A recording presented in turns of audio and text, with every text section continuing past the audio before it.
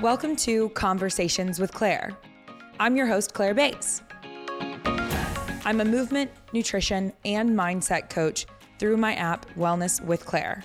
Podcast host, coach at the Collective in Austin, Texas, sober alcoholic, brand builder, and competitive hybrid athlete. I've created this podcast to share inspiring stories and have meaningful conversations in hopes that we can create community together to learn and grow. Oh, and I hope to make you laugh. Welcome to Conversations with Claire. Let's talk about coaching and how to get from where you are now to where you want to be.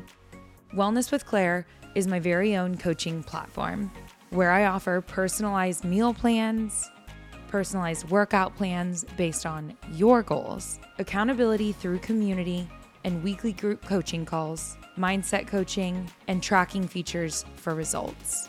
I also offer one-on-one coaching, which gives you full app access, direct access to me via WhatsApp, and 100% accountability with me, including weekly video calls. Wellness is a mental, physical, and spiritual experience. The system works together as a whole, and I'm here to help you live in alignment with your principles and values and actualize a quality of life beyond your current dreams.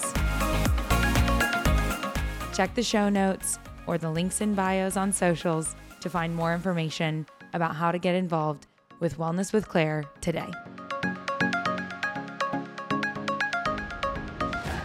Hello, and welcome to another episode of Conversations with Claire.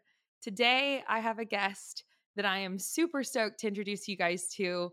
You're going to get a lot of value out of whatever he has to say today. His name is Nick Goodin.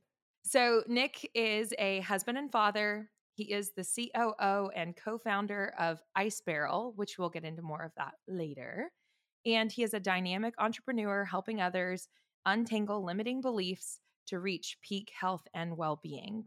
All of that being said, I'll take it to how did I meet Nick? How do I know Nick?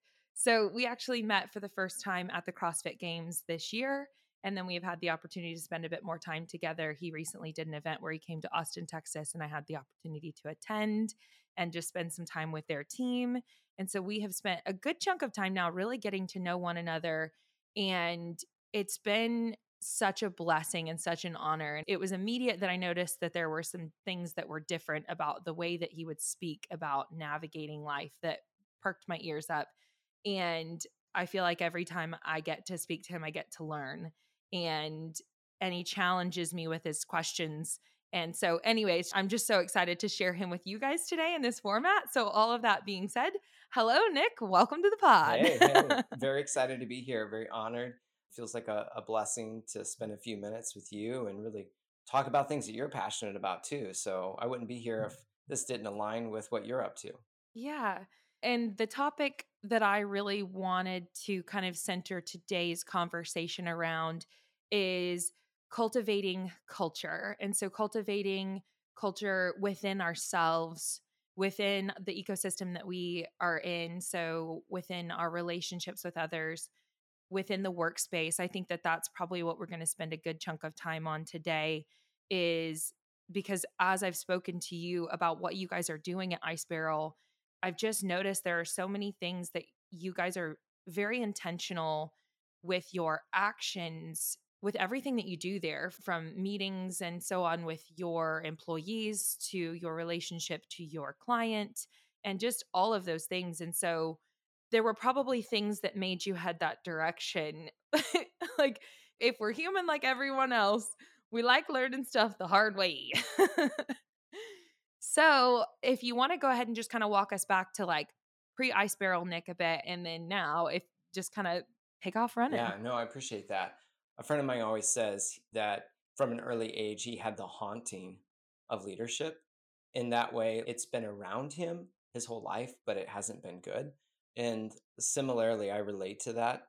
I think maybe many people that are listening can relate to being in a situation where they haven't been around a great leader or a great culture. You don't have to go very far, maybe junior high, high school. Those are great examples of like not so great leaders, teachers, principals, stuff like that. Not all the time. I actually identify with two phenomenal leaders in my high school career, a couple of teachers that were just huge in investing in my life. But for the most part, there's been like these moments in life where you've either been under leadership or around leadership or around cultures that just weren't healthy. And for me, I'm like super inquisitive and I grew up just tearing things apart. And for me, like culturally, like watching this and kind of being able to go like 30,000 foot view, even though you're in the midst of it and you're frustrated and you feel all the like tension and like I don't know, even poison of some of those cultures, being able to like remove myself. I can remember doing that from a very early age and just going, what's going on here? Can we dial these knobs differently? Is there a way to make this better? Because this feels super unhealthy. People seem to be very reserved, held back, frustrated, competing against each other over things that really don't matter, really not supporting an overall vision. All these pieces of the puzzle like seemed like everywhere I'd been, I'd seen this like similar story over and over again. And really it took for me all of these experiences and then leading up to a time in my life where I had the opportunity to like really self lead. I started a business, started like a film business, and really did a lot of amazing productions, a lot of commercials, wrote a lot of great stories, and got to tell some really amazing stories. And at the same time as that being extremely successful, I was having a hard time with self leadership. Yeah, I had a team. We were doing amazing work and they were doing amazing work. I felt like I was giving things away. I felt like I was doing the leader thing right. And what I realized was there, through a lot of like heartache, there were a lot of things in me that hadn't really been figured out yet, that I wasn't doing a good job leading because of that. And ultimately, that venture, even though it was like wildly successful, I came to the point where I made a choice to like step back. As you and I have talked, we want to make this conversation super tactical, practical. And what it was for me at that time, I read the book The Dip by Seth Godin, which really is a book about quitting. And at that point, I hadn't given myself permission to even entertain the idea of quitting this thing that had wrapped my identity up in because it was successful. And he talks about this analogy of a dip. Like in anything we do that's challenging and hard, we're going to go through a dip. We're going to have to push through the slog, climb up the hill, and get up to the top. And most people quit when it gets hard. I'm just not wired that way at all. And so if you're like me and you're wired to not quit when it gets hard, that also can be a curse because sometimes you can push through to areas that really aren't suited for you. And that's where I was. And in the book, I think he defines it this way. There's another analogy he uses instead of a dip. He calls it a cul-de-sac. And that's where I was. I was stuck in this cul-de-sac where I was like, okay, once we get to this point, we hire this next employee, then I can like give away more things and I won't be as busy and I won't have to do all these other things. So I can focus on this other stuff. And really what it was is I was just burning myself out. And I kept telling myself when I get to this point, I was just chasing this cul-de-sac. And I kept feeling like it was linear, like I was moving towards something. But because I hadn't really done a lot of the work that I needed to do inside of me, I wasn't able to realize that. And so that, I wouldn't say like interpersonal implosion of being stuck and not figuring out how to get free from that, and then ultimately choosing to quit was what really set me on this journey of discovery of like, how do we work as humans? So, looking backwards again at all of the experiences of bad leadership, bad culture, I realized for me at that point, there was a lot of bad leadership and culture of self leadership, self culture, the narratives that were going on inside of my mind, like all the things I was making up about how things should be, could be, things that were too precious to give away that only I could do, right? All these stories were holding me back from what I was really potentially made for within that space. And it took that, what I would call a breakdown, that walk away from this thing that was really successful for me to like start this journey of self leadership, of healing, really of like self reflection, and again, I just dove into like neuroscience and behavioral health and therapy and trauma and shame and all the things to try to understand what's going on inside of me. And ultimately, that led me to executive coaching, which I got to participate in walking alongside numerous teams, numerous individuals that were trying to like untangle all these narratives that were going on within the team, within the company, within the project, within the individual at the individual level. And that practice really helped me realize that a lot of the things that I was going through, we're kind of all going through those things. They may look different, they may be different colors, but at the end of the day, they all really fit these same things of being human. And even fast forward even faster, when we started Ice Barrel, one of the things from the very beginning, when it was just like two or three of us, that we wanted to do was build one of the world's best cultures for a team to be in. And getting all of these like principles, all these practices, rituals, routines that I was really working hard within company structures that already existed to like get the team to implement. There was really no like upper level motivation, like just fix the team, make it better, make it work right. But there wasn't buy-in from enough people on the team for there to be cultural shift. And we can talk about why that is. So from the beginning, building a culture around some key principles at Ice Barrel has been like foundational. And now that our team has grown, it's about like how do we keep reproducing it? How do we keep training leaders so that they can keep reproducing this kind of culture? And really, I'll say this, and I truly believe it. It's really hard to be a leader if you don't have self leadership, if you don't have those tools to lead yourself, to catch yourself, to listen to your narratives, to even like question your narratives, to be flexible enough to kind of explore. Now, you might be able to get a lot of things done. You might be able to drive a team and like drive revenue, but that's not leadership, in Yeah. my opinion. Well, and it sounds like you did the thing, like the hamster wheel almost of this is what I am doing. This is what society is telling me I should be doing. And especially if you're executing it relatively well from an outsider's perspective, then you're getting this external validation that you're doing it well. And then you're like, but wait a second, this doesn't feel right. And that's a hard fight to be in, but it's also a fight that most people find themselves in at some point or another. And then where do we go from there? And so while you were speaking, it made me think of one of Derek White's phrases I just love so much, too stupid to quit. And as you were talking about, that you're so hard headed that sometimes you're just too stupid to quit. And anyway, just another thing I was reading earlier that was just talking about that, successful people, one of the things that they learn to do is when it is time to move on. And when it is time to stop doing the thing you were doing, it doesn't serve the purpose anymore. It doesn't align with you anymore. And giving yourself the space to be able to grow and change and be like, okay, you know what? That was my thing. That was what I did. That was my identity, whatever. It doesn't align anymore. And I get to be an ever evolving human and I don't have to just be that just because it's what I was.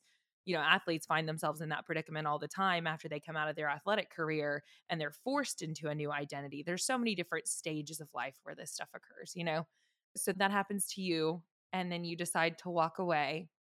And so we talked about tangibles is going to be a really big thing, and this executive coaching thing is something you've mentioned multiple times. And I guess I just maybe want to dive a little bit further into like when you reach that point where you said, this is not working for me anymore. What specifically did you do about it? Yeah, I mean, I don't know this is everybody's journey is going to be the same, so I'll just kind of break it down to like maybe four or five points. One, I took some time to heal. So that looked like stopping a lot of the activities that I was doing in the sense of like driving, hustling kind of mode. That took about 2 years to do some healing. As a part of that process, the next was really diving into like expanding what I knew about. Like I knew this world and it wasn't working. So what else is out there? That seems a little vague. I mean, the way I was doing life, and I was like really hungry. Is there anything else that I can do? And I would say part of it I was primed to notice things, and part of it I would say was a little bit of luck because there was just some moments where I said yes to some activities, some opportunities, and I got to be around some people that thought differently. I got to be around like some training tools that were just, like I'd never been introduced to that helped me learn more about how I operate as a human. And I think the other thing was taking a step back and through like counseling and therapy, seeing how much of my identity was tied up in what I do. So here's something super tactical, practical. There are like three things, and there's probably more, but three that I notice the most in people that really drive us that sit underneath a lot of what drives us. And these are I am statements. I am who people say and think I am. I am what I do. I am what I have. So, and those things can kind of like be all. You can be like really, really latent in one, like one you don't, doesn't happen very often. Certain things can trigger other ones, but one of them is usually the driver. And for me, it was like, I am what I do and I am what I have. Those two are really driving. And a little bit of the I am what people say and think I am sneaks in from time to time. And I think taking a step back and finding how much of my identity was wrapped up in these like things I was doing. This is like, I don't know how to explain this besides just saying I was coming home to myself. That there was a part of me that had like ventured away from like accepting who I was, accepting the way I thought about things. And while I was still very creative, there's this part of me that's like very kid, playful, just kind of wildly minds, like just the craziest ideas. And I had kind of pushed that away at some point and said that that's not safe, that that's not healthy. I think there'd been like some trauma around that as well, but definitely, really, truly a part of me. And I think part of that was coming back to that stuff as well and just releasing this I am who people say and think I am and just kind of letting that go and letting myself be a little more free in that area. If anybody's listening and they identify to one of those, the question would be, okay, why? Why is it that that's there? Because there's some part of that that's actually really good, that keeps you alive, that keeps you safe, right? Don't need to go and tear these walls down and then all of the stuff in life just flood in, right? They're there for a reason. Just experiment with it. Why is it there? What is it doing? And there's usually four things that kind of drive us, and there's the somatic markers, or what they're called, and they're look good, feel good, be right, and be in control. I'll say it again: look good, feel good, be right, be in control. And they kind of sit on top of those I am statements. And they're triggered and they're old and they're tied to like old stories about what gets us ahead in life or what keeps us safe in life. And sometimes they're tied to trauma. Sometimes they're tied to like what made us really feel good as a kid. And the question I would ask anybody if they're in a place similar to what I was describing earlier and you feel trapped or stuck or you're just not getting where you're going, there's probably a story or a lot of stories that you're telling yourself about how the world works, how things are, or I am just this kind of person. I just had somebody tell me the other day, they're like, I'm always a person that goes all in. That's awesome. That also could have a shadow side to it where there's a version where you need to not be a person that goes all in to get where you're going. So this is the question I would ask oneself is the story I'm telling myself right now getting me where I want to go?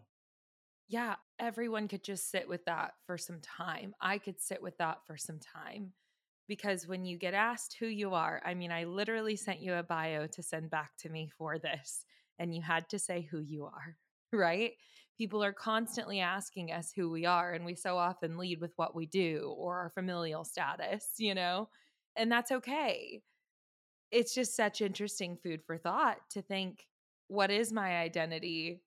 I mean, I'm ultimately just a human. It's been so funny as I've been in this giant transition period this year, is that I'm just a human existing on this planet, trying to navigate this thing. That's probably the simplest form because any other I am is either something we're projecting or something that's been projected onto us. There's probably no simpler form than I am human. Yeah, and we're so desperate, whether we like it or not, to be seen and for others' approval and all that good stuff, So you're supposed to have an answer, right? And ideally, it's one that makes you look cool. But like not having it, it's just it has been quite interesting for me personally this past year to just truly be like, I mean, I have certain certifications and I can do a lot of things. But as for what my answer just cracks me up because I'm like, I'm a person doing a handful of different things. We'll see. But like, I feel actually really okay with that. I think it makes other people very uncomfortable. And don't get me wrong, there are still plenty of times where I start to like grasp or like, okay, I'm going to answer in this way. And as I am exploring currently some opportunities here, then I'm like, okay, well, I guess I'll probably lead with that then if that's what I choose to do. Cause then I'm suddenly affiliated with this brand in this way, whatever. It's just like you said, it's simply something not good or bad to be aware of, okay, if this is what I identify as, why do I identify that way? And is it serving me? And does it align with my values and what principles exist around this and stuff like that? I mean, I love that. I love that. And those four, what did you call those again? The Somatic four, markers. the sense of Yeah. safety. Yeah. I mean, they run. If you imagine like a lazy river, it's just moving along, right? You're just sitting and floating along. They're the jets that kind of run under the current and push the water along. And we all have them. Think about like look good, right? Like you're walking out of a gym or you're walking out of the store and you trip a little bit. Subconsciously, you didn't even think about this. You look around to see who's looking, right? Like who just noticed that? Because, right, these things are very deep. They're very old. They're very subconscious. And all we're trying to do is bring awareness to where they're at, what they're doing, why they're there. No bad, no good, like you said, but understanding why. Why do they exist in our lives? And I'm not saying it's impossible that someone can't do this on their own. They can, but you've been in your head a long time. Like if you're 41 like me, you've been in your head, 41 years. And even pre-verbal, before you were verbal, before you probably had conscious thoughts, there were things getting wired up from your early holding environment that you don't even realize that were being wired up around whether you felt safe or whether you felt like you had to cry out to get attention. All these things are still there. Again, no bad, no good. But if we want to get to the next thing and we feel like we can't get there, we have to really slow down. And sometimes we need some help to investigate what's holding us back. And it's really not hard to find. And I'll tie this back into your early question. It seems weird to talk about this in the perspective of business, right? Like, hey, we're running a company and like there's revenue and there's all these sales channels and marketing, all these things. Like, but at the end of the day, we're humans serving humans. And for too long, and I get why it happens, right? The bigger you get as a company, you need to put systems in place. We live in this industrial age where we, as students, have been taught to sit down, shut up, raise your hand, don't ask for help, don't talk to your neighbor, don't collaborate. The very, like, almost life defining moment of your life you do alone, your SAT, like, and you don't get to ask for help and you get one shot. All this thing's built around perfection. And then you move into a system that's built around silos and perfection and performance. And we're all thinking that it goes this way. And then we get into the job or the place and everything around us confirms that it should go this way. And it's not very human, unfortunately. And again, I get why it works, right? It's very efficient for, the spreadsheets and all the things that make everybody happy. Making money maybe would be one of those things. But at the end of the day, I mean, look, the great resignation, look at all the mental health issues that are going on right now in the workplace. if the pandemic did anything, it kind of awoken that, right? That sense of like, wait, something's off here. Something isn't right fundamentally. And I think those of us that are leaders in entrepreneurial spaces, we have a responsibility, if we notice this, to build something different, even if we don't know what to do, to ask for help, to reach out to other entrepreneurs that were like, what are they doing and why is it different? And to learn how to build a culture that where people feel very fulfilled. They get to walk home at the end of the day and they're feel like what they did was significant, that it went out and made a difference in the world. And they're proud of the way, this is the hinge, not what they did, the way of being that they had while they were doing it. So let's see.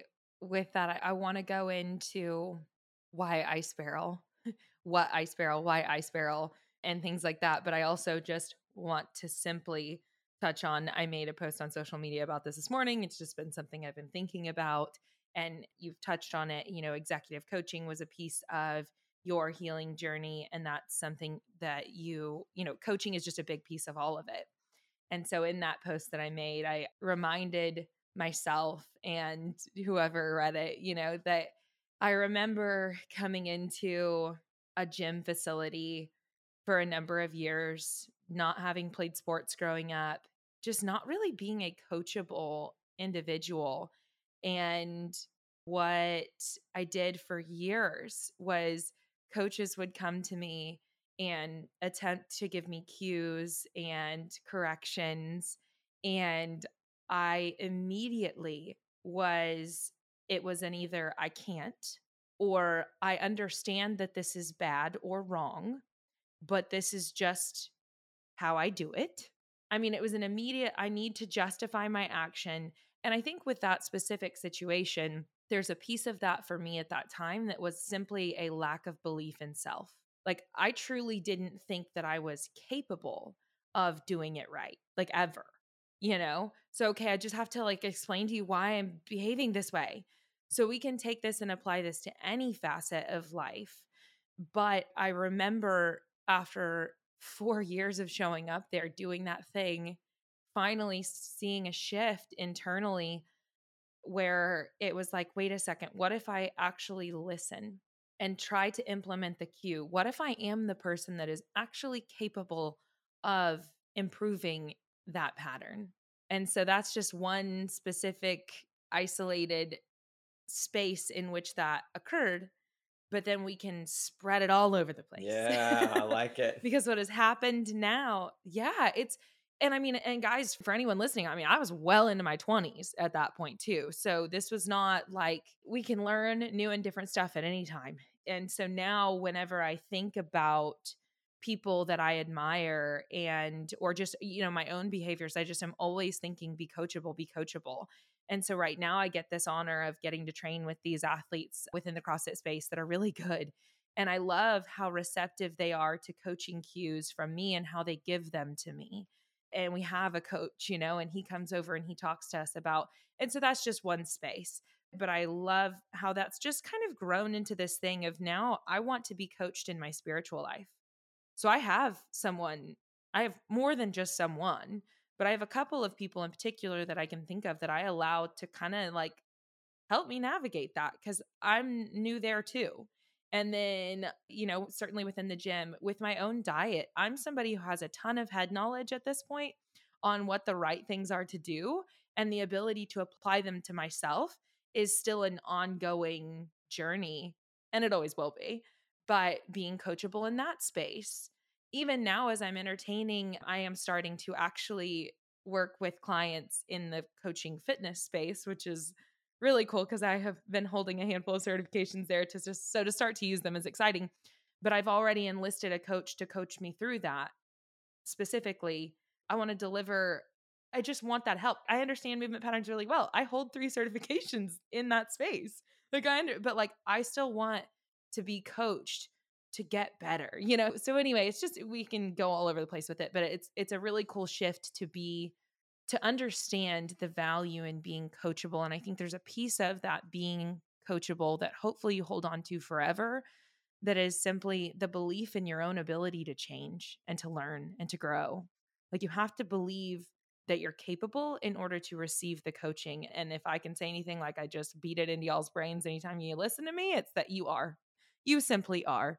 The narrative that people cannot change, I'm just not going to do it. I'm not doing it. I feel like living proof that's not true. I think there's a phrase you said at the beginning of this statement, which is what if? And even just that phrase, if there's anything that I would hang my hat on at the end of the day, I think being coachable or being willing to learn, like always wanting to learn, just assuming that I might not know. One of the practical things that like I have a to be list and write down these like principles that I'm working on. They're kind of like practices, like dribbling basketball. Every once in a while, it gets away from you, right? Because you try a new move with it, and like, oh shoot, that didn't work. And it's okay, a little bit of grace there. And one of those is this idea of always being like wildly curious, like giving myself permission to like even be wrong. Remember, look good, feel good, be right, and be in control.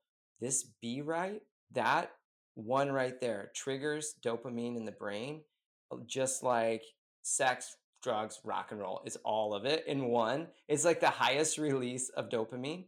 So, of course, we want to be right. And even if being right is us just not getting off like your narrative, like even though you were being right about something that was holding you back, it was more valuable to be right. And but here's the question. This is the tool. Is like, what am I getting out of being right? Like get really curious in that. Like by being right, and let's play with it. Like, can we go back to that time for you for a minute and go, what were you getting out of being right? Like, and another way of asking that question you could ask yourself is be really playful with it and imagine, I like it this way. I like being the one that does it wrong. Like, why would I like being that way? There's no reason to be that way unless you're getting something out of it. And I'll stand on that. I could be wrong on that. Open to being wrong on that. But most of the time the change we seek in life, it's not that far away. It's usually right here within us. Right? It's not like, I mean, yeah, you might need to get on a airplane and fly somewhere and go be with some people you've never been with before and get some new experiences. That might be true. But a lot of times it's right within you. So for you, Claire, what was it at that time that what were you getting out of being that this is the way, this is all I can do? Yeah, I think it's a great question, and I don't know that I have the full answer. I mean, at first glance, my thought is getting the heat off. Getting them to move on, get away from me. I know I'm doing it wrong. Stop looking at it. Like, why am I justifying just so that we can stop doing this? Because I know I'm doing it wrong and this is an uncomfortable situation for me. And I'm just here, so stop looking. I don't know. That's my first glance. If we dive deeper, it's just like that one challenging question you gave me while you were in Austin recently that I actually that evening was you said, what is something that you're not doing that you're scared to do, that you should do? And I'm just like, I do scary stuff all the time. I ain't scared of nothing. And then the next day I saw you and I was like, I figured it out. I got it. Oh my gosh, light bulb. Okay, there is something I'm avoiding. There is. And so sometimes maybe you have to sit with stuff for a bit. So there's my first glance answer, but I'm sure there's more to it. Yeah, no, it's a good answer. So there could be a lot of little things to explore in there. And the one thing I always tell people is that if you're willing to explore and really go deep, and again, whether that's with a coach, and I love how you talk about multiple coaches in life. Like you can have a coach for lots of areas of life. And if you're someone that's consider yourself at any level a high performer, I mean, think about any pro athlete, they have coaches for all kinds of things. So why wouldn't you have coaches for all kinds of things? You might need to sit with somebody. Yeah. And if you just want to navigate your relationship with your spouse better, you might need a coach for that. And even if you don't need a coach for it, you'll probably benefit from having a coach for it. So if you want to be better with your money, maybe you have somebody who you aspire to be like actually help you with that. I mean, you could literally, like you said, you could apply it so many different directions, but high performers have figured that out and they have a ton of them. But to that person that doesn't define themselves as a high performer today, maybe you just start with one in one area. That's a great place to start, and you are totally capable. Yeah. Or even a friend that's willing to challenge you, to ask the what if questions, right? And just to be with you and hear it for the first time. That could be pretty powerful. And some people may say, well, I don't have a friend like that. Well, could you find a friend like that? Yeah, or what if you be a friend like that? That's a good one too. That's a really great way to find that friend is just to be that friend. Yeah, so I thought we might go here, and I'm gonna bring up this because we keep talking about being a little bit. And so this is a little tool that everybody can do at home really easily. If they just take a pen and paper and draw like a line down the center of the paper. And so you got two columns. And on one column, I'm gonna just give you these three words, and you're gonna write these down. And it's gonna be do, and then give yourself some space, and then write have, and then about three-quarters of the way down the page, write be. Do, have, be. Okay, so that's column on the left side. And that's how most of us operate. It's we go do this thing, and then like let's say we go work really hard and we get a degree, and then we have the job, right? No bad. That's how most of us do life. And there's nothing wrong with it. Unless we go and do these things and we have it and it doesn't work out. And then we think, oh, I got to go do again. I got to go do these things so I can have peace, so I can have an identity, so I can have love, so I can belong, right? All these things. And then what happens is every time something doesn't work in a relationship, then we just recycle back around and start doing things again. Well, maybe I got to do the same thing. That's what most people do. They just do the same thing and they expect the result to come out again. Or they might do something new, but then it all hinges on them doing. Nothing about their way of being has changed in the scenario, right? So on the other column, we're going to write be, do, have. Same space. Be, do, have. Last time, be, do, have. Now, the difference here is that we're just going to put the being first. And this can like super tactical, practical. It's like getting up in the morning. My friend Sean has taught me this. He does a to-do list and he does a to-be list. Like, who do I need to be? How do I have to be in my day for these tasks that I have? And at the end of the day, yeah, I might get through all my tasks and I may feel like really happy, like a fleeting feeling of like I accomplished everything. But truthfully, I'm not satisfied, deeply satisfied, right? But this way of being, so maybe today, the way you need to be is courageous and confident and curious, right? Choosing that intention first thing in the day. Those are kind of like bigger esoteric like ways of being. This could also be like Claire decides I'm going to be a podcaster. Now, Claire could go do all the podcasting school that she wants, like take all the courses and like hire all these people and do all this stuff, right? Like maybe some of that you need, right? Nothing wrong. And then now you're a podcaster. Or you could choose, I'm going to be a podcaster. And what do podcasters do? They do these things. They have regular recordings. They publicize what they're doing.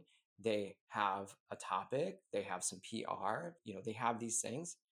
And the have doesn't matter. The do doesn't matter. You got to do and have. But if something breaks down, something falls apart, right? You have a bad guest, someone leaves a poor review, it's not going to change that you're not a podcaster. You're going to still get to be a podcaster. This gets bigger because I could be loved, right? I don't have to go do all these things to be loved. I can be loved. I get it. I know I'm oversimplifying it, but difference is that it puts authority in my shoes. It puts agency in my shoes. On this other side of the column, it's usually the victim story. It didn't go my way. It didn't work out the way I wanted it to. Blah, blah, blah. This person did that. They did this. The company, the organization, the group. I'm out of here. And then I'm going to start all over and regenerate a future that I just existed in. Whereas in the be, do, have, I get to regenerate a future each day. I get to choose each day that I have agency as I move into my day. I have agency as I move into the next meeting. And guess what? You can be halfway through the day and things have gone really poor. And then you can choose to, whoa, whoa, whoa, slow down. Who am I going to be? I could choose to shift right now and be kind and be courteous and be restful if need be. Right? I can choose that right now. Right? So it's a choice and I have agency. But the other, again, nothing wrong with it. Just it usually ends up with a repeat of the old stories, the old future just coming back around again and again and again. And sadly, so often it's pain that gets us there. But at the end of the day, you still get the opportunity to make the decision at any moment that you actually want to have agency. And then, boom, you can literally have agency. Like it's like this beautiful thing where you can decide that I'm not a victim anymore. And then you're not a victim anymore. And that doesn't mean that you don't have stuff that you need to deal with, but the way that you perceive it is your choice. Right. Okay, so we have to pivot over to Ice Barrel. We got to go there. So I want to know now. So you decide to quit this thing that's just not really aligning anymore, even though you've, reached some levels of success and that's your identity. And now you are going to go figure it out. So you do a couple years of really intentional healing work and you get acquainted with yourself. You start to understand your own values and your own principles that you want to live by.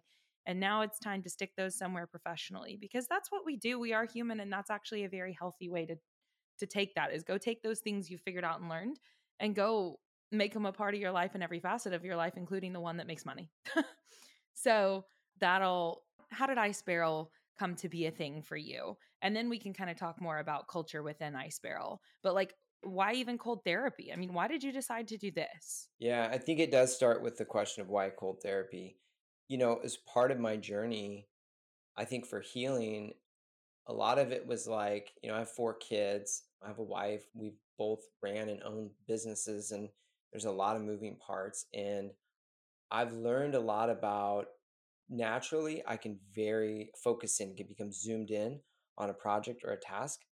And I think as growing up as an only child, I think that's part of it is I can just get really focused and need that space. And I think one of the things I realized is I wanted more mental resiliency in my life and I needed some tools to build that in so that I could become who I was becoming. Like I knew who I wanted to be and I was like, okay, well, who do I know that's doing this? Who do I respect that seems to have a lot of mental resiliency? And I just started searching for people that were doing that. And somehow I found Eric Hinman. This was like 2016 or so. And I heard a podcast that was really old. Like, I mean, it's really old now. And it was like just a small little, I don't even know what it was. It wasn't a very big podcast. One of the things he talked about in there was cold therapy. I instantly just dove in head first. I didn't even know why I was doing it. I mean, I didn't know the benefits of it. Let's just say I just knew I was feeling better. I started out with cold showers and I like literally was like a closet cold shower guy. I wasn't telling anybody because it seemed so weird. Nobody I knew was doing cold therapy. This is probably like, I think it was before that. It was like 17, 16, 17, somewhere in there. It was really early. And then I was like, okay, I got to go to the next level. And luckily, where I trail run, we have a lot of like streams and creeks and stuff like that. So we would just jump in there. The summer months would get too hot. And then I'll fast forward. That's how I got into cold therapy, just started doing it and fell in love with it and loved how it shifted and rewired my biology and my mental resiliency and my grit and create a lot more like ability to find peace in the moments of stress in life. So, fast forward to Ice Barrel. So, at the time, I really had come to the place where part of my healing journey was I'll go out on a branch for 1 second is like I think we all go through this in life, at least now in the way that like we talk so much about purpose. I went through this phase where it was like I got to find my purpose, got to find my one thing, my true thing, right? And while I think there is something to that, it also like feels like I won't be okay if I don't find my purpose. And what part of my coaching that I was going through at the time, one of my coaches and mentors, helped me really to find that at the core, I had these center things that I was always being. And one of those was storytelling, one of those was coaching, and one of those was like creating, gathering, bringing people together, connecting. Like as long as I'm doing those things, I'm on fire. Watch out, right? And at the time, I was looking to create something that was very similar to that description of all those pieces. And what it looked like was probably like a contrast therapy, like a mobile contrast therapy. And Which for those listening who are not familiar, sorry, contrast therapy is hot and cold therapy back to yeah, so like back. sauna, it could be a hot tub, but at the time, what I was looking at was sauna. And so went off the deep end, learned a bunch about sauna because I already knew a bunch about cold. Then decided we were going to do a minimal viable product test here in our local market, similar to what CJ has there in your market. But I didn't want to buy anything. So, minimal viable product would be like, how do we do it for free or pretty close to it? And a friend of mine and I, we bought an ice barrel. And that's how I met Wyatt, like very early on. This was like really before the marketing took off and all the pieces were in place. And I'll fast forward this part of the story. Wyatt and I met a few times, like on a couple phone calls. And then he happened to be in Illinois where I live, and we met up for lunch. And he was like, "Hey, could you come in and like do some work with us, do some coaching and work, help us build out our mission, vision, values?" And I was like, "Yeah, that's what I do. I love that work." And I didn't know at the time that he had been searching for a co-founder. And a long story short is we did about 3 or 4 months of work together, and then he proposed the idea of me coming in and helping to build out the team and really build what we have today. So that's how, and a little bit of why. If that doesn't get you in your feels, I don't know what will. That is so freaking cool. You did such hard work. You did multiple years of hard work. And then this thing occurred. And now you get this purpose driven. You're touching on all those things. That's pretty dope. Because with Ice Barrel, those things you said you think you need to do, you're literally doing No, them. you're right. I feel so grateful for what I'm getting to do right now, and I've told really really close friends that have been along this journey with me that this is the most significant work I've ever gotten to do in my life for a lot of reasons. There's part of me that can like look back at all the steps that got me here and say like, "Oh, there's just a lot of luck and all this stuff." I mean, there's probably some of that. I will tell anybody out there that just wants to like chalk it up to luck. There was a lot of preparation. And there was a lot of rooms I was in that I was standing for certain things and fighting for certain things that I was in the wrong room and I was like ostracized, shunned, you know. Have you ever been told you're too passionate? When you're fighting for what you really. Too much. I get told I'm too Yeah, much. yeah, yeah, yeah. Okay. You want to water down the Claire? I don't think so. Come on. Yeah, that's not the right room. You're in the It's not the right wrong room. room. And I fought through a lot of the wrong Right. rooms for years. And, I think also just making choices to stand for what you believe in as you're finding out what you're choosing to be and standing for that over and over again. And someone's going to recognize, and I will say that I can say this, that Wyatt went home from when we had our first meeting, and he told us his wife, he's like, "If it ain't Nick, it ain't anybody." And that means so much to me because it was like he recognized the work that I had put in. And no matter where I was going to show up, I was going to show up this way because I knew what I was wanting to build, whether that was here or somewhere else. And luckily, all the pieces lined up to build it here. Yep. You built yourself into the person that attracted this thing. Yeah, totally believe in that. And then your presence in the room was noticed. Yeah, That's just so cool. It's crazy. It's crazy because I look at the rooms I'm in all the time now and I'm like, what? Like they want me here? But then it's like, yeah, homegirl, you're doing the hard work. That's why. yeah. Oh, oh, that's cool. And we are not at like destination perfection ever, ever, ever, No, ever. But we never. have come a long way. And previous versions of me did not get to be in those rooms because I hadn't done the work yet. And that's okay. Yeah. I will say that coming back to my authentic self, and that's super vague. I know I won't take the time to unpack that, but coming back to my authentic self, You can go listen to a recent episode with Aaron Monson if you want to unpack yeah, authentic there you self. go. Yeah. The short version is I think all throughout our lives we experience things, and they could be traumas and they could just be moments that tell us the way we're being is not acceptable, not approved. I mean, some of that's good. Like if you're rude to people and you learn not to be rude to people, that's probably a good thing. But there is a part of me, that journey of healing, that coming back to myself, like I couldn't be doing the work I'm doing right now. You wouldn't want me doing this work because I would be messing it all up. And that started a long time ago. So I think the encouraging thing is like if you're not happy with where you are, figure out what it is to be. Like who do you want to be? And that again, you might need some support to find that. And not I'm not talking about the job or the role, because it might not look like what you thought it would look like. I didn't think it would look like this, and I can't even imagine, right? Claire, you can't even imagine like what is going on. Yeah, all the time. Yeah.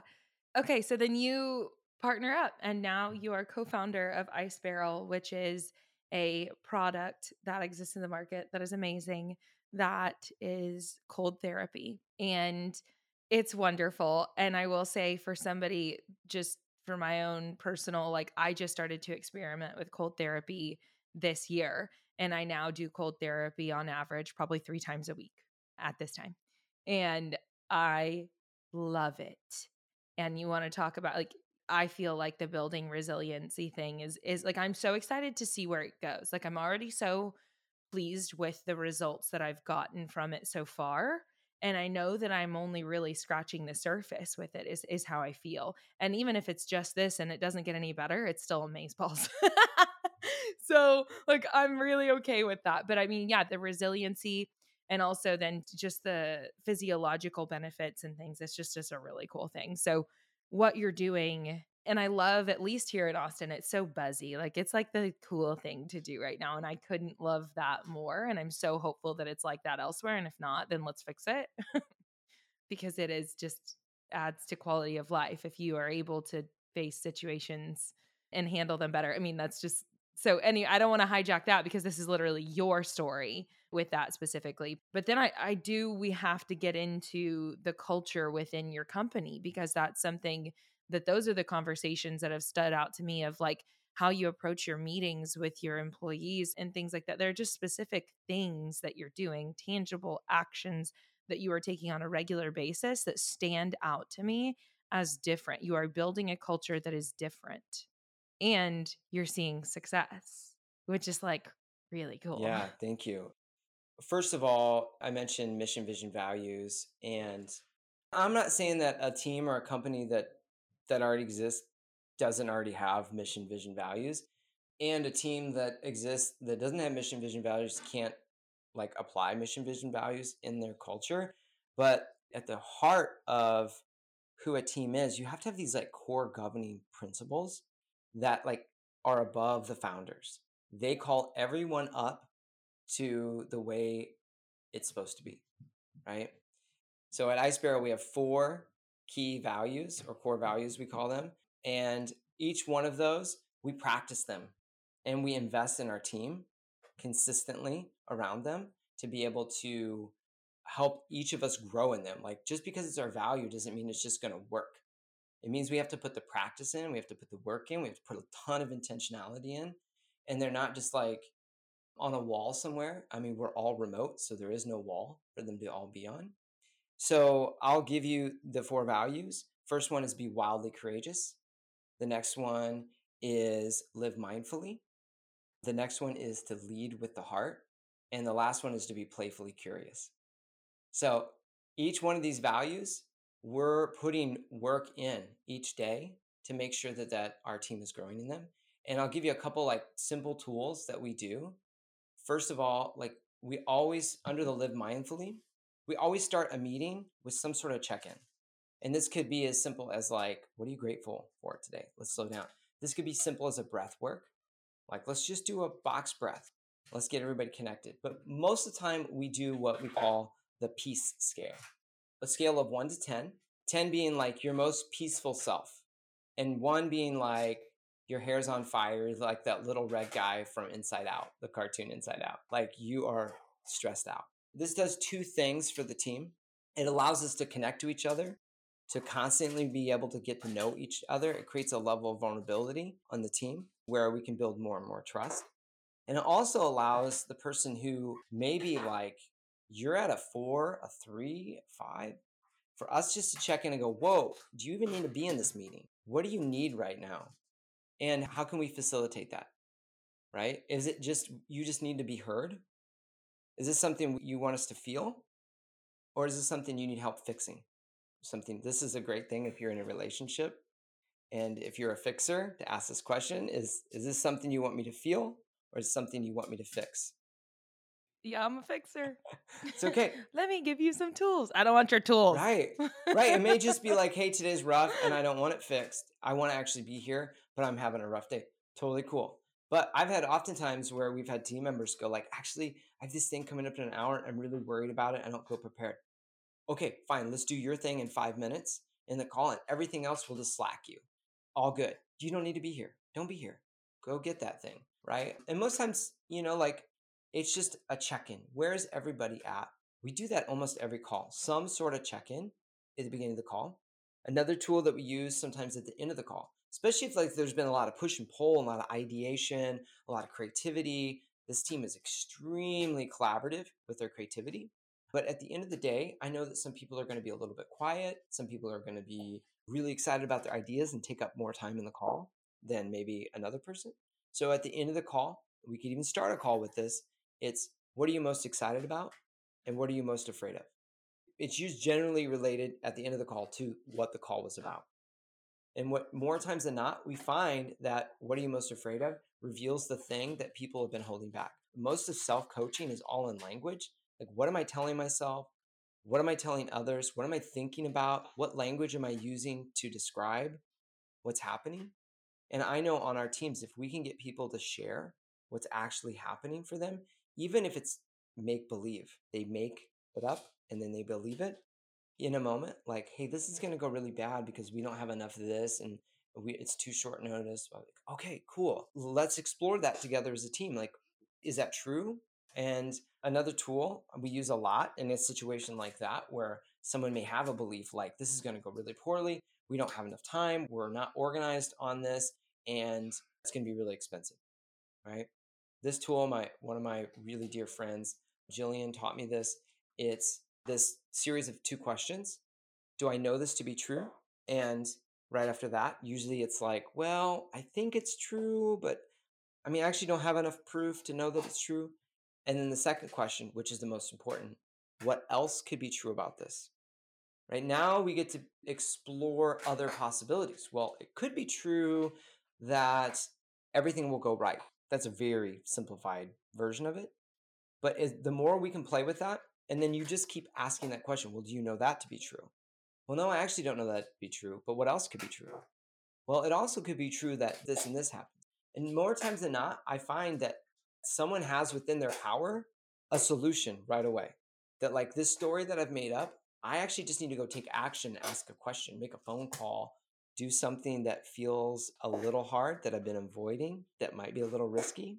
So, a lot of the work that we try to do around our values within the team is to create trust and vulnerability so that we can really bring out these narratives that are going on so that we can really function at our highest form as a team. When I think about all of these things that you're implementing within your team, I think it just is like you started with self and then you expanded, So you got these awarenesses within yourself and you started to do these inventories within your own brain. And then you started to recognize, what if I implement these within the workspace and teach these tools to other people? Now they can go home and navigate their own lives in a better way, but we can navigate this workspace thing together in a better way. And that's You're beautiful. 100% nailing it. Yeah. I don't believe there is like work life balance. Yes, there might be areas of life that like just they don't really quite cross over, like, but when are you never not a whole person? You're always all of these stories and narratives and pieces and bits everywhere you're at. I mean, yeah, you might show up at the gym and be the gym Claire, and you might go out for coffee and be chill and be the chill Claire. That's okay. But all those stories are still in you. And push comes to shove when the frustration shows up, right? When something you've been tolerating shows up and is starting to really like raise the pressure in your life. It doesn't matter if you're at home or if you're at work. If the place you get to go to work, you actually get to heal. And actually, that healing isn't just so that we make more money as a brand, that it actually means that you as an individual, the rest of your life, this healing journey, it may be like continual. You might need to keep untangling these stories in your life, but it's going to keep evolving.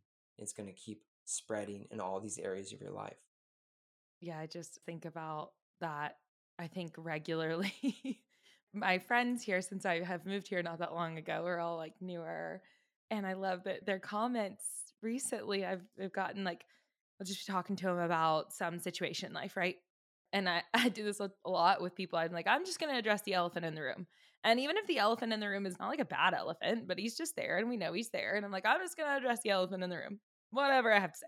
And then, okay, so instead of not talking about this and developing out my own narrative, let's talk about this. And I've referenced situations where I'm doing that because I practice that a lot these days. And they're like, God, you're just like really good at that. Like, you're really good at that. And then I think about it and I'm like, because I started to address the elephant in the room in my own brain a year and a half ago.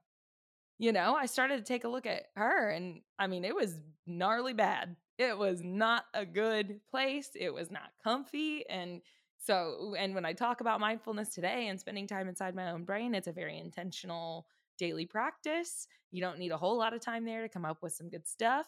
But anyway, yeah, if we do draw that back, all of this cultural stuff that you have now taken and implemented into the workspace and you are teaching those tools to others that they are then now able to take and implement into their own lives within themselves, within their relationships with others. It's just such a beautiful thing. So I appreciate the work that you're doing there. And I think that also it's just cool to note that you can have those principles and values truly driving your company that ultimately does need to make money. And you can do both. And I think that that's just a big thing is that I think that almost it feels like when your values are so altruistic or whatever, then it's like, well, then you're not supposed to have money attached to that. But like we all have to make money. Like we all do. And if you can align those things, that's the good spot. So I think that there's almost this culture of shame to a degree around whenever you start to make money off of your thing that improves your quality of life. And I'm like, hold up. No, no, no. That's the goal. Yeah, I don't disagree. There's an assessment tool out there that's around our motivations. And I actually didn't think I identified with being motivated by money. I've always told myself that. I actually spent quite a few years in missions work in south of Texas and Mexico. For most of my life, I've just told myself I'm not motivated by money. But I realized there actually is a motivation to take care of my family, to grow, and for them to have opportunities that I didn't have. There's a lot of motivation under all of that, even if I want to make up that it's altruistic. There's really not like purely altruistic as I look at my own life. Yeah. I mean, you and I both live in the United States of America. And in order to live here, like you have to have money to do it. But I do find, at least for myself at this point, that I don't worry about it much. And I do truly believe that if I continue to show up and add value and do the best that I can there and care about other people, that it'll all take care of itself. And like it literally works. Like that I've been testing that theory for a while and like it works. But it's completely okay to like understand that it has this essential role in life and that's okay. Yeah. Again, I think anytime we take something and we make it like really, really good or really, really bad, there's probably some sort of suffering that's coming. I know we're getting close to time here, so I'll try to keep it short. Is that just because something could be really, really good for us in life, if we have too much of it, if we make such a big deal, and this goes back to that identity thing, we make such a big deal about it, what happens when it goes away? So I'm talking about the good things. Right? What happens when it goes away? We could go really off the deep end here and talk about relationships and family. These things are scary. They're real. It doesn't mean that you're like heartless to say like, what would I do if everything in my life disappeared right now that I could give you as like all these things that I'm grateful for. At the same time, we could also make something really, really bad, like money. It's a bad, bad thing, right? And that's not good because there's suffering that's coming. So I'm not saying like everything in your life has to be super neutral. There's probably some things, I could come up with a couple of them that you could easily be like, yeah, that's pretty bad. Like, we don't do that. But I'm not talking about like moral bad. I'm talking about like how we entangle all these things that seem to be like things we identify in life as a part of our lives. They're in our lives, but we're calling them bad, right? Like food, right? Could be something we consider bad. Like there's all these bad things about food or really good things about food. There's both ends of the spectrum. And the more like we can kind of come off the far ends, come to the middle, in my opinion, Hopefully that answers your question a little bit. Yeah, well, and that just takes you to a place of ideally, a more peaceful existence is how I feel with that. Okay, so we do have to head now to I've got a question that I love to ask that is simply because of the fact that the topic has, even though it's been expansive, it's also been kind of focused on this culture and culture within the workspace thing, is I want to ask you, what do you think that you're doing well within that space that you would like to do more of or you would like to do better? Yeah, I would say more of identifying the needs on our team and then bringing in experts in those areas to invest in our team. It's simple. I just want to do more of that. And that expands beyond the workspace. What do they need in life? Right. I mean, most of the investment that we're putting is not like, how do we do better shipping or better spreadsheets? It's more like, I mean, we've brought in people to teach around being, like creating a to be list, because we noticed that one thing with our team was like people are pretty successful and they're go getters and they can make a pretty long to do list and check everything off the box and feel really, really worn out by the end of the day or feel overwhelmed by how many things they have to do, right? Instead of their way of being. And so we brought somebody in, a coach, to speak to our team. One of the things I think we're all deficient in life is listening. We're all deficient in listening. And that's one thing we're looking for the right coach to invest in our team around that space, around being better listeners, slowing down, really hearing and asking great questions to be able to understand what's really going on from those who are speaking to us or from the group, from the crowd, whatever it may be. So, which makes our team more empathetic, more compassionate, in my opinion, the better listener you are. Absolutely. Yeah. And then they, as a result, now listen to the consumer better, which is ultimately who, as a company, you need to provide for, aside from themselves, 100% Yeah. correct. I mean, it all, that culture, I mean, it really, it matters. And I just love what you're doing. And I love the fact that your team has you as a resource for this stuff. And so much of it is just the being coachable. You're helping them, you're helping them find coaches, you're finding them coaches, you're coaching them. But so much of that stems from the fact that you just understand today that you need to be curious. So I want you to now tell me 3 things that you're grateful for today. Today, the first is definitely my family. I'm very grateful for them. I feel really honored that I get to care for them and they care for me. And there's just like this mutual learning. I've learned so much from being a dad, and I've learned so much for being a husband coming up on 20 years this year, which is pretty crazy to say. Got married young, and thanks, thank you. And the next would be, I think nature is one of the things, like this planet, like space, like all this stuff just blows my mind. The fact that we only understand 5% of the known world, like how it functions and operates, like what's possible? Like everything you see around you right now was architect, built, designed, your house you're in, that was only built with 5% of the known world. Only 5% of that knowing built what you see that's beautiful and amazing. It's not even just the environment, like the environment we've gotten to build, the stuff we've gotten to build, the creativity that we've released in the world. And I think that's the last thing I'm so grateful for is like making, creativity, building, taking something from nothing to something, right? That transition, that gap, building that bridge. I'm so grateful that we get to do that. Fills my soul. I'm not even a little bit surprised by that. I love them. They're different. Those are things people have not said, but it doesn't surprise me that those are yours. So I'm also going to say the 3 things that I'm going to choose to be grateful for today.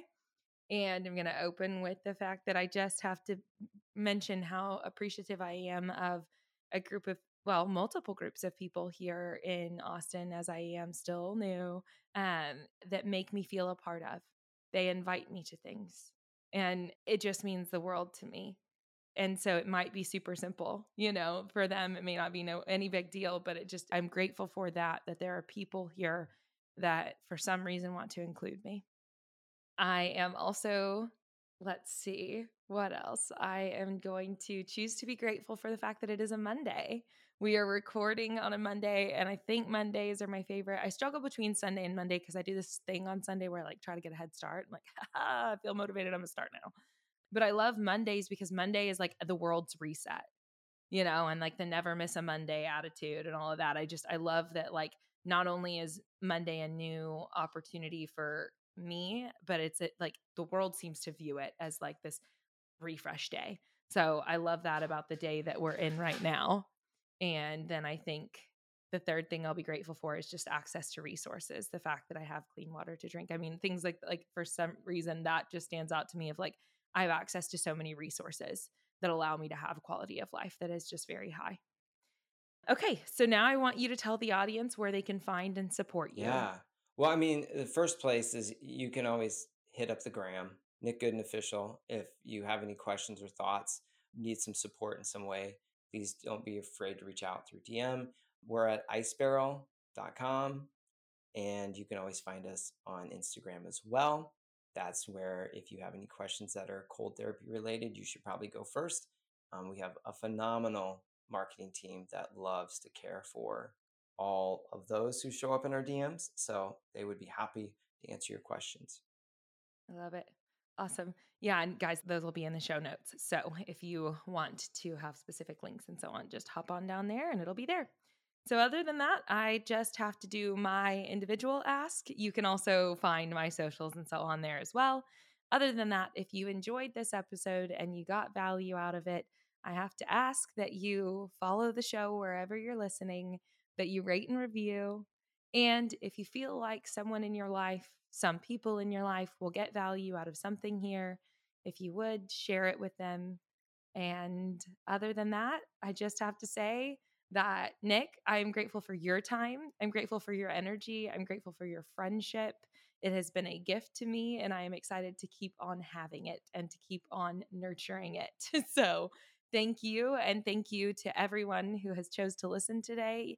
Your time is valuable, and I appreciate the fact that you've chosen to spend it with us. And other than that, I just hope you have a beautiful day. Awesome. Cheers, everyone.